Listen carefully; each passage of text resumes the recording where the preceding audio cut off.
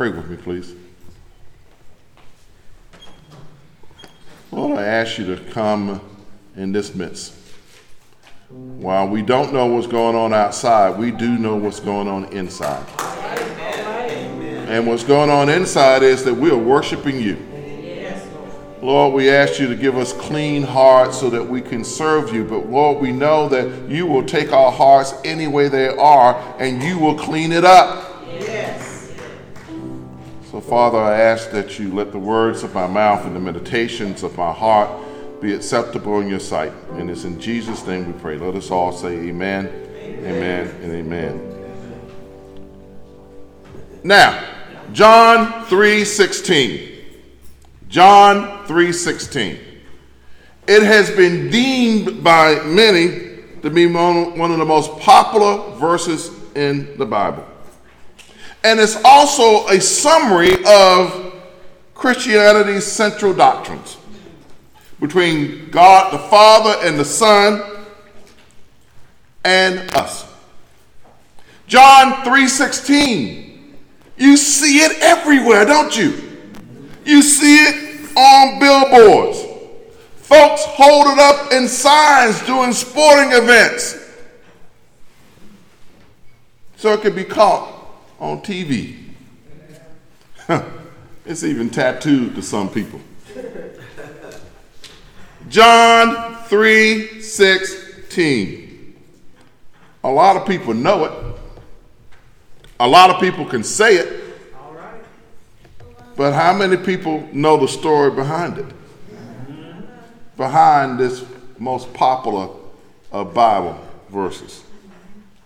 Well, today, as we enter the second Sunday of Lent, let's examine what I call the backstory of John 3:16.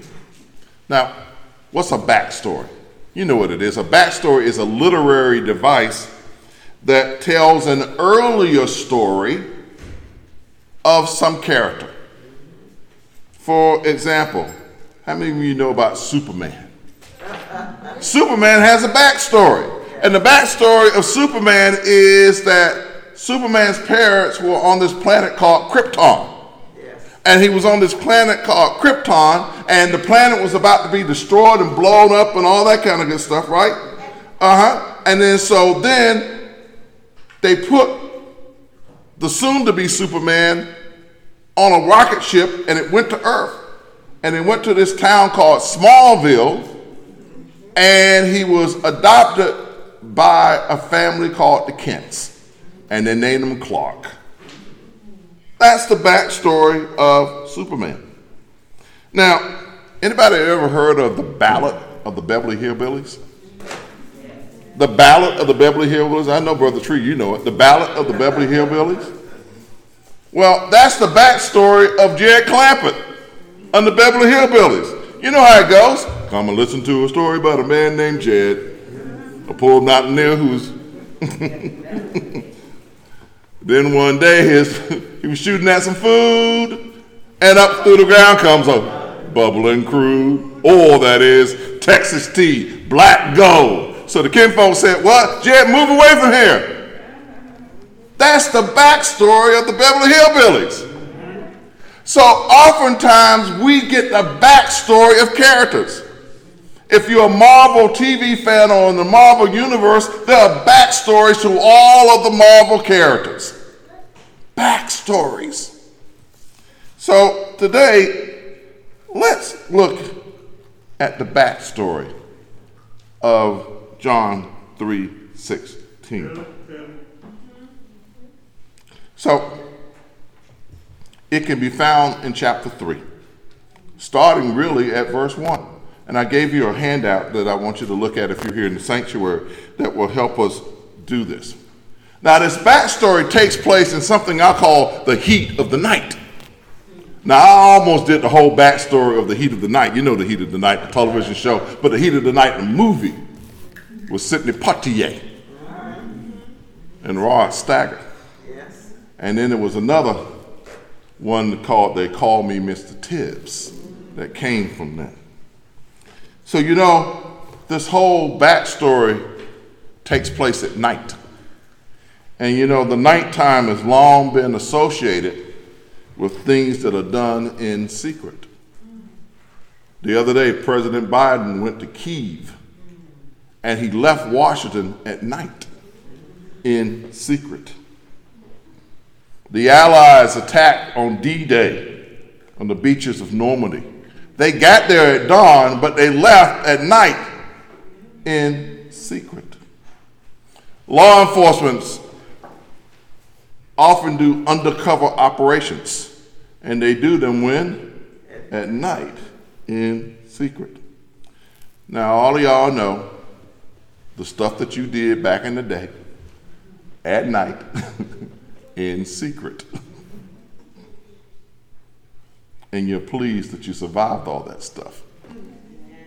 Well, after dark one night, a Jewish religious leader by the name of Nicodemus, a member of a sect called the Pharisees. Now, the Pharisees were believers in something called the religious law. And they not only practiced the religious law, they taught the religious law, they wrote the religious law. And these Pharisees could not stand Jesus. Why? Because Jesus was blowing up the religious law. He said it didn't matter. He was teaching people a new way of living, a new relationship with God. And because he was doing all of that, the Pharisees got mad. And why did they get mad? Because they were losing their influence. They were losing their power. And believe it or not, the Pharisees knew that Jesus was right. So Nicodemus came to visit Jesus.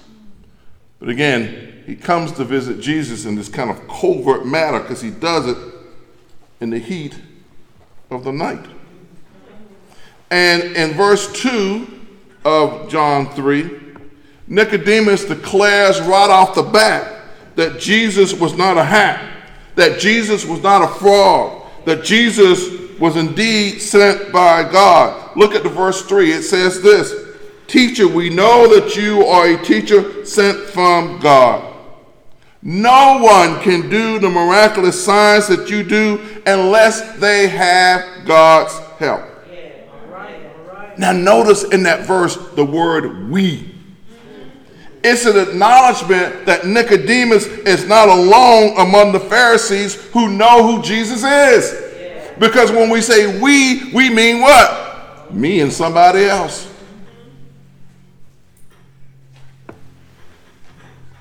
Also notice that Nicodemus called Jesus teacher. Called him teacher.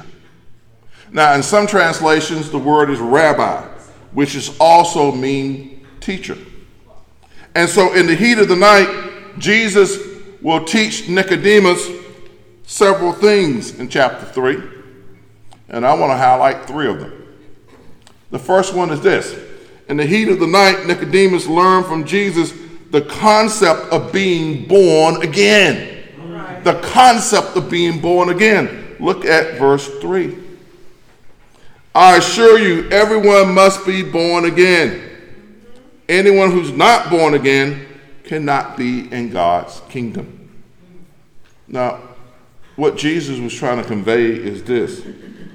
All those miracles and all those signs that he did, they didn't mean a thing. What means a thing is this, that we come to Christ by faith. And so you got to be born again. You have to accept Christ in order for that faith to take hold. So he's saying that you got to be born again. You cannot be the same person who went out to the clubs all those years ago in the middle of the night and be with God. You have to be born again to be saved. Now, the second thing, in the heat of the night, Nicodemus learned that Jesus is the Messiah who has come to earth and who will be killed and who will rise again. But Jesus will defeat death and will have everlasting life. Look at verses 14 and 15. Verses 14 and 15 in your handouts. Now this is kind of convoluted, so let's see if we can unpack it. In verse 14, Jesus says this: Moses lifted up the snake in the desert. It is the same with the Son of Man. He must be lifted up too. And verse 15 says this: Then everyone who believes in him can have eternal life. Now what Jesus is doing there is he's referencing something that happened in Numbers chapter 21, verse 19. This is when many of the Israelites had been bitten by a snake and they were getting ready to die. And God told Moses to take a snake, that's a brass snake, put it on a pole and lift it up. And those folks with faith will live. And the snakes won't bite anybody else if they have faith. This is a metaphor saying this, that Jesus will be lifted up, and the way he's going to be lifted up is on the cross. And that he will be crucified. But death will not take hold. All right. And on the third day he will rise from the dead. What Jesus is doing here to Nicodemus, he's telling Nicodemus about his own death.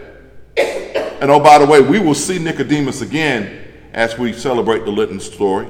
We'll see him 2 more times. We'll see him one time when Jesus is being tried, and we'll see him another time when Jesus has died. So, in the heat of the night, Nicodemus learns one final thing from Jesus.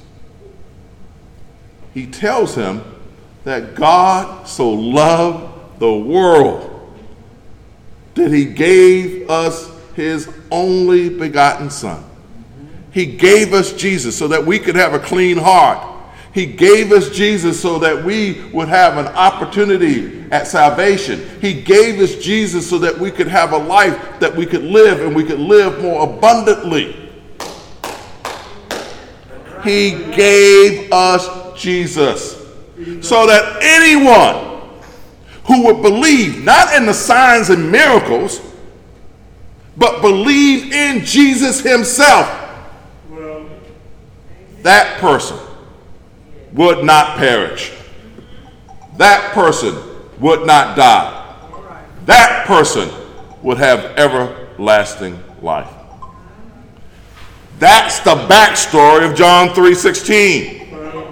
That's the whole thing that it's all about when people put it on billboards. That's the whole thing it's all about when folks hold it up at a sporting event so you can get on TV. That's the whole thing that it's all about when people put it on some tattoo. It's about our salvation. It's about our God. So the question is this morning, as we are in the second Sunday of Lent, and as we continue these 40 days of being closer to God, it is not about what you give up. It's not even about what you do. It's about your faith and about your salvation. Right. These are 40 days to get closer to God.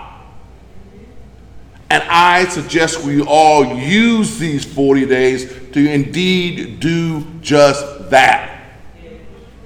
Get closer to our Lord and Savior Jesus Christ. So the question today is, are you saved?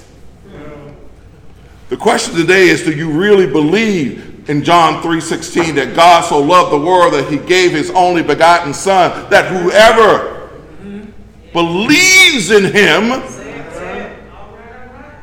will have everlasting life? That's the question. So if you are not saved, or if you're not sure, if you're backslidden a little bit, pray with me. Lord, we come this morning now knowing the backstory of your Son, Jesus Christ. We know that in the dark of night, in the heat of night, he brought light not only to Nicodemus, but to all of us. So, Father, I come as a sinner. I come asking you to save me. I come asking you to make me better. I come asking you to give me a clean heart so I can follow you. And it's in Jesus' name I pray. Let us all say amen. Amen. Now, if you prayed that prayer with me, this is one of those we moments. If you prayed that prayer with me, then you are saved. But as I say every single Sunday, that your salvation is no good unless you find a place to practice your salvation. And Greater Bethel is that place to practice your salvation. It is a place that we are trying every single day to pull up some timber for the Lord. And so, in just a few moments here in the sanctuary, I will give people an opportunity to grab hold to the Lord. I'm going to hold out my hand, and that you can also give God your heart. But if you're looking online, if you're listening to this later on a podcast, or ever we get it back out to you, we would love for you to have that opportunity as well. So here's what you do. If you're watching us, all you need to do is dial my telephone number or send me a text, which many people have. 608-358-1309. 608-358-1309. And just send me a text, give me a call. Let's have a conversation about your faith. Now for our benediction, which is a covering of God's grace until we meet again. So God so loved the world that he gave his only begotten Son, that who forever believed in him should not perish, but will have everlasting life. And now, the grace of our Lord and Savior Jesus Christ, the fellowship of the Holy Spirit, and the communion of the saints be with us now. Let us all say,